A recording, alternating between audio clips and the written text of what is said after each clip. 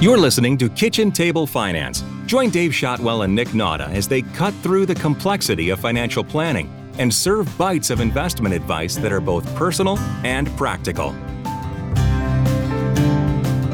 Hey Dave, how you doing today? I'm doing great, Nick. How are you? Splendid. Thank you for asking, sir. I love it. I love it. Splendid. So, Excellent. as promised, we are going to talk about my personal best and worst money moves after we put you through the winger last time, right? Yeah, I told you you'd get your turn, so here we are. All good things come in circles. Is that what they say? That's Is right. that a thing? Something like that. Yeah.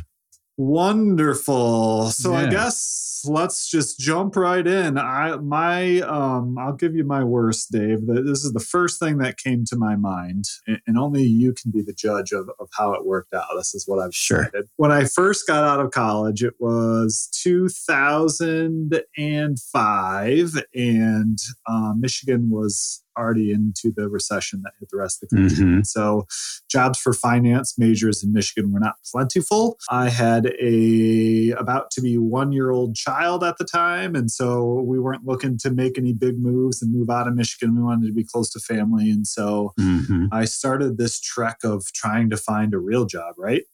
And so I eventually got hired about 3, maybe 4 months later to become a financial planner. Yeah, it was, exciting. First real job, got to buy a new suit, the whole thing. Ended up moving to Lansing as a result of that. And what I did not really do too well is read the fine print of what this job entailed in a couple different ways. And so the first thing that happens when you become a financial planner is you got to start passing some tests. And these tests, of course, come with some charges that you obviously have to pay for. So the study materials, the classes, if you want to take them, the test itself. And so here I was fresh out of college with a 1-year-old by then. And I had to basically put my entire financial planning curriculum test stuff on a credit card. Basically maxed it out, right? Yeah. So I started a job negative before I even got paid, and luckily passed the test in a couple of months. So that wasn't too big of a deal. But the deal was, or at least I thought what the deal was, is that they were going to then reimburse me when I passed those tests. And it turns out that was not necessarily the case. And so now I had a big credit card payment every month. And in the financial planning world where I came through, which is really the insurance world, basically on a commission track. And so we needed to then, fresh out of college with all of that knowledge obtained by passing some tests, start selling stuff to people in order to get paid. Right. The bitter irony of having to get started in a financial advising career by doing something that you would never, like if a client came to you and asked you, should I follow up on credit in hopes that it works out? Like, is that part of the test? Right? Yeah, seriously. Interesting. Luckily enough, I was a college kid still at that point, and so I was used to eating ramen and not having a whole lot of disposable income anyways. Yeah. But so I did that for like 6 months and started to kind of have a couple of sales until the point where it just kind of all came crashing down. I wasn't making enough money and it wasn't going to work out. The stipend that they gave me was running out. The credit cards were up there and the rent payments were coming due. I even got an eviction notice at one point. Oh, wow. And so I thankfully got a job that was with much more stability because of the licenses that I had. Moved into the bank and had an actual salary so I could start paying things down. And I learned a great lesson, a couple of different lessons. One is making sure that you have enough income and stable income to cover the bills and the things that you have, and living below your means is a part of that. Not getting into that situation. I've never been in that situation since that time where I had credit card debt that I couldn't afford, or really any credit card debt that I was getting charged an interest rate on. I think once a year or two later, when I finished paying off the credit cards, I haven't had any credit card debt since that time that I've actually paid interest on, because I remember that feeling of having the credit cards, watching the interest, getting the eviction notice and being like, oh man, what in the world do I do? Yeah. Scary. So, but sometimes that's the best teacher, right? It only took one lesson, and I'm lucky because some people it takes a lot of lessons. And so one is all it took. And so that was kind of the end of that. And then I would say the other lesson that I kind of learned from that experience was make sure you're reading the fine print and thinking things through, right? Yeah. Yeah. Well, it's interesting that both of our worst stories have a similar thread to them in that we kind of only saw the upside to the situation at the time we entered into it without really considering the potential downside. Oh, absolutely. 100%. What I would say to that too is we both kind of made emotional decisions, right? Mm-hmm. Here I was, I graduated college, worked really hard to graduate with honors, and now I can't find a job, right? It didn't just show up at my doorstep. And at the time I was moving the construction road signs that you see, like the reduced speed zone. And I don't know if you've ever had the privilege of lifting one of those up, but they're heavy. Yeah. And throwing orange barrels around. We had this sea of orange barrels, and I spent an entire month just hucking orange barrels from the bottom to the top of the pile. And so a lot of it was just emotion of, well, I got this job. It's a real job, and I need to do it because, I don't want to be throwing orange barrels for the rest of my life. Right. There's an interesting alternative lesson here that, maybe isn't as readily apparent, but in retrospect is, and I don't think this applies to my situation that I described, is that really what you were doing was kind of taking an extreme investment in yourself that paid off down the road, right? Yeah. Well, I was at a young age and taking a risk for sure. Right. And so, your main takeaway is you never wanted to be in that position again, but, maybe a less extreme version of that is actually not necessarily a bad lesson for, it's no different than people taking student loans to improve their education, if done intelligently. Betting on yourself is not a bad thing when you're not paying 14% interest on your credit card with no way out, or no easy way out. So you maybe went too far on the spectrum there, but on the other hand, it did work out, right? I mean, you're here. Yeah. We're glad to have you. Later, so, right?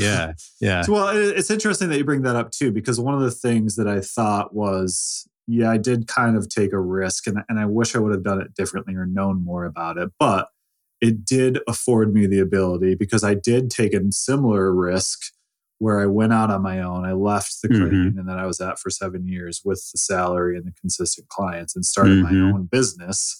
And what I did was I made sure that I had a bunch of money in the bank, and I was able to cover if it didn't go according to plan. And my income I knew was going to go down, and it went down by maybe a quarter of what I had the previous year. And so, but I was ready for that.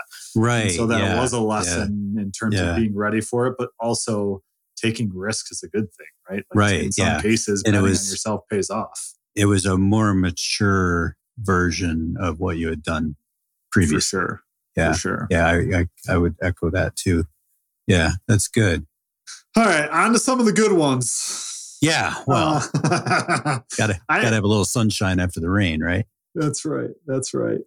So I actually threw a couple down here, and some of them are, the thing about decisions is 99% of them involve finances in some way, shape, or form. So it's hard to avoid, right? Some of them are closely tied to financial decisions. And so the first one, as I was kind of thinking about this podcast, knowing it was coming up and doing some prep, as I started to think back, I thought, this was really dumb. I can't believe I did this. I can't believe I got away with this. But in 2008, I was working for Fifth Third. And, so the peak of the financial crash, things are coming down. And one of the options we had in our 401k is to actually put your 401k into, like, Fifth Third stock was an investment option for 401k, which, by the way, they later got sued for. They actually used to force us to put our match in there, which I always used to take out. I worked at Fifth Third's twin National City, and very, very similar 401k arrangement. And we'll come back to that here in a minute. Go ahead, though. So in 2007, 2008, when things started to go down, I stopped moving my matching funds. Instead of like selling the Fifth Third stock as soon as it came in, I just let it start accumulating because the stock was down, 50, 60, at some point 70%.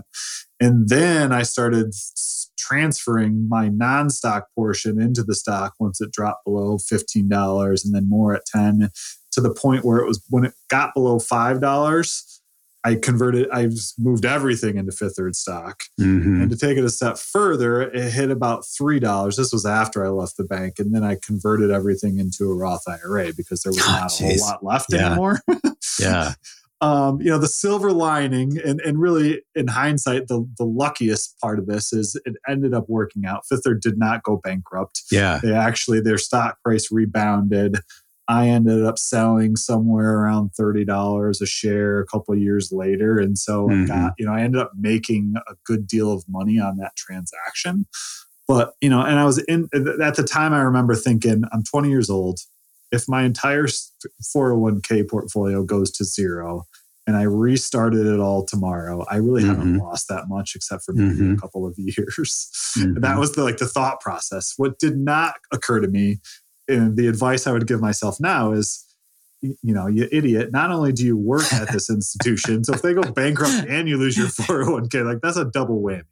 This is common sense stuff that we tell all of our employees or all of our clients. Right. But here I was, and I, pulled the trigger and it ended up working out. But I definitely got lucky about it. That was way more luck than skill. Boy, I hope you don't tell this story to clients. No, I'm just kidding. Yeah. Well, in retrospect, it ends up working out very well, and you made good money. And the moving it into a Roth at the bottom of the market is brilliant. I love that. Yeah. Or doing the conversion. But like I said, I worked at Fifth Third's twin, really. They're both regional banks out of Ohio, and they had the same arrangement. Their match went into the company stock in the 401k. You were free to move it out, but most people didn't, and they knew most people wouldn't. And the bank they get some tax incentive, it works out more in their favor. Plus it creates more demand for their stock. There's all kinds of reasons why they do that. But they banked on the fact people would probably not move stuff out. And I remember talking to bank staff about it. I left in 2006. The bank was, like I said, Fifth Third's twin in a way, except the outcome during the financial crisis was very different, where Fifth Third and National City both came down substantially during the financial crisis. Fifth Third got down to around $3 a share and rebounded, right? Right. National City ended up basically selling themselves to PNC at around $2 a share when it had been 40 something, years before. And I've often thought about some of my former coworkers that maybe didn't do anything with that. Yeah. But we shouldn't downplay the fact that in just about every financial decision, there's an element of luck, right? Oh, absolutely. 100%. It's interesting now as I tell the story, I have never gone back to look at if I had just kept it invested in the normal allocation, obviously an aggressive allocation at that point, how much better off would I have been doing what I did with Fifth Third stock versus the normal allocation? My guess is there would not be a whole lot of difference in terms of where I ended up versus where I could have potentially ended up. I think we now have our summer internship research project. There you go. Stay tuned for that, because that poses an interesting question. I'm afraid to find out the answer. Maybe that's why I haven't really researched it. Yeah, no, we'll do the work for you. We'll do the math. Perfect. All right. So what else has been good decision making? So the only other one that kind of stuck out to me, we bought our current house almost 8 years ago in 2015. And this is another one of those where it was not skill. It was not me looking at the housing market, predicting where it was going to go. It was just kind of, we outgrew our house and it was time to buy another house. And so why it ended up being such a good deal for us is, and at the time we had to go above the asking price. There's multiple offers. And back then, this was 2015, that was not very common, right? I was thinking going into it, I was thinking, well, we'll offer, less than the asking price for a lot of these. And we ended up going over because we fell in love with this house. But the interesting thing, 7, almost 8 years later, is that the timing of it worked out perfectly because we were able to refinance a couple of times. And to me, that's way more important than what's happened to the value. Obviously, the value of the housing market has gone way up. And so the value of our house has gone way up. But more importantly, I locked in at this ridiculously low interest rate for 30 years.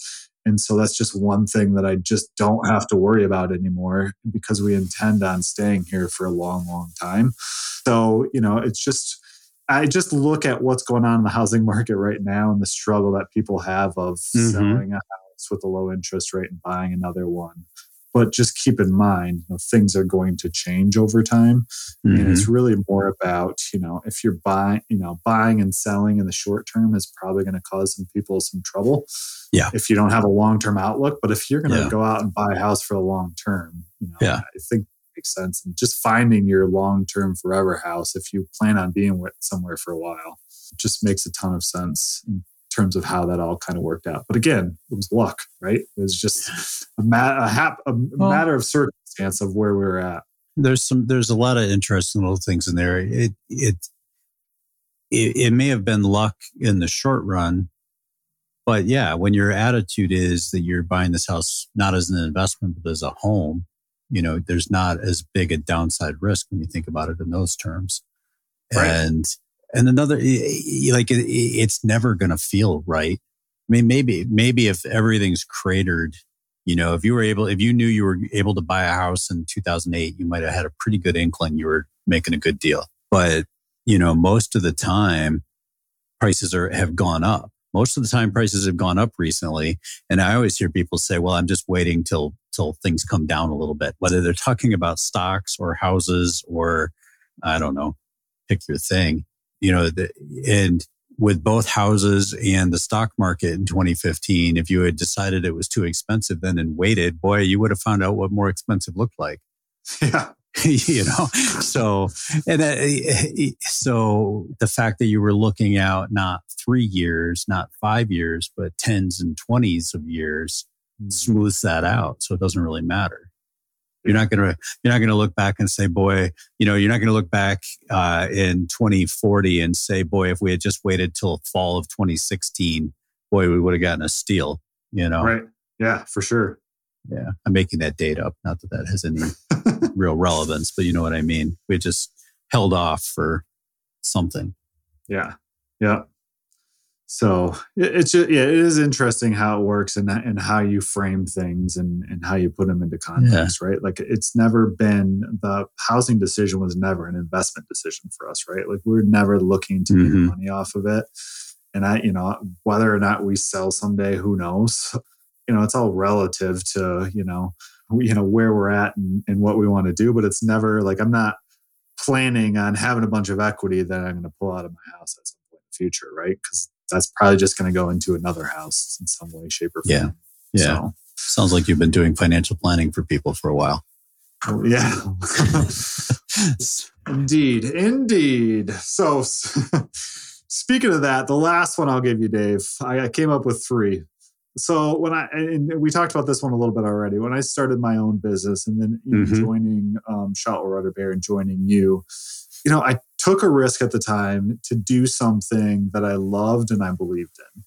And that is something that I didn't know what the outcome was going to be. And I didn't know if I was going to end up making more money or, making any money, but I knew that I would never be able to look back and just not be, and be happy that I didn't try that or I didn't make that move. And most importantly, just the freedom and flexibility it gave me over my time and being able to do what I do and being able to do something that I love every day, even if I didn't make as much money as before. Right. the fact that I can do something that I enjoy every single day, I could do it forever, right? Well, yeah. until they kick the crazy old guy out of here, but much longer than the normal 65 or 60. I plan on being here for a long time, and so just that alone of being able to do something that you love and believe in is so much more important than the money side of it. And the funny thing is, my situation and everybody's situation that I've known that has gone this route usually ends up making more money in the end anyways, because it's an amazing thing that happens when you do something that you love and believe in, is people will come find you. Yeah. Well, and whether you make more money or not, I can't remember anyone that I've worked with who made career decisions for the right reasons that ended up regretting it. Yeah. If it's reduced stress or just a more fulfilling role, even if the money's not there, if you're making that decision for the right reasons, the money will adjust. Whether you end up making it up, like you say, where people will find you and you end up being profitable, or you realize that, hey, I'd rather go without, that extra vacation, or, I don't need as fancy of a car if it means I can do the things I want to do on a day-to-day basis. Absolutely. And it's not necessarily about the money or making more money. We're blessed and lucky to live in a country where, making money is a pretty, it's a thing that everybody has the ability to do. But in order to be able to do something you believe in, even if you don't make as much money, it's going to mean so much more for your well-being than making more money, right? And so that's some of the things that I think about with a decision like this. And we've helped clients make similar decisions and do things in their lives that really help them get to this idea of, hey, I've got enough, right? I don't need to just chase dollars because I have enough, and having this sufficiency mindset. And this is actually another preview of an upcoming podcast is a book that I read called The Soul of Money, and just this idea of having a sufficiency mindset. And this is, really what comes down to in terms of finding a job that you love and doing it and making more than what you need, right? And that's a subjective number. So good. Any other lessons you want to hit on that were takeaways from these? We touched on them all. I think we definitely did, in terms of, all the good and the bad, right?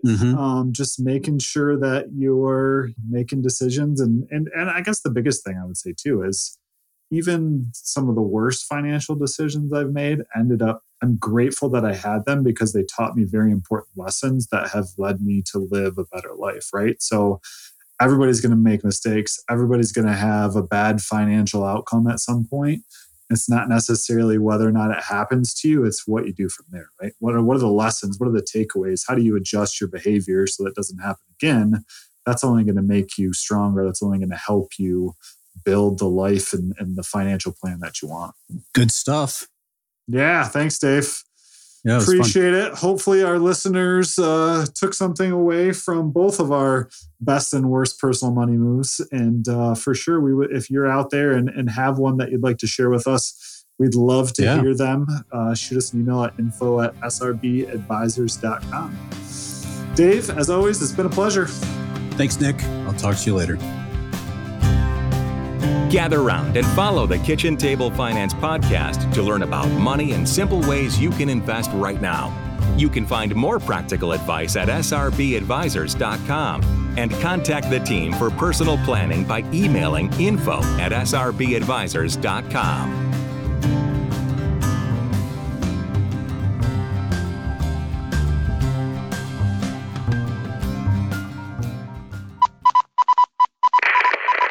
This is a Zedia Media production.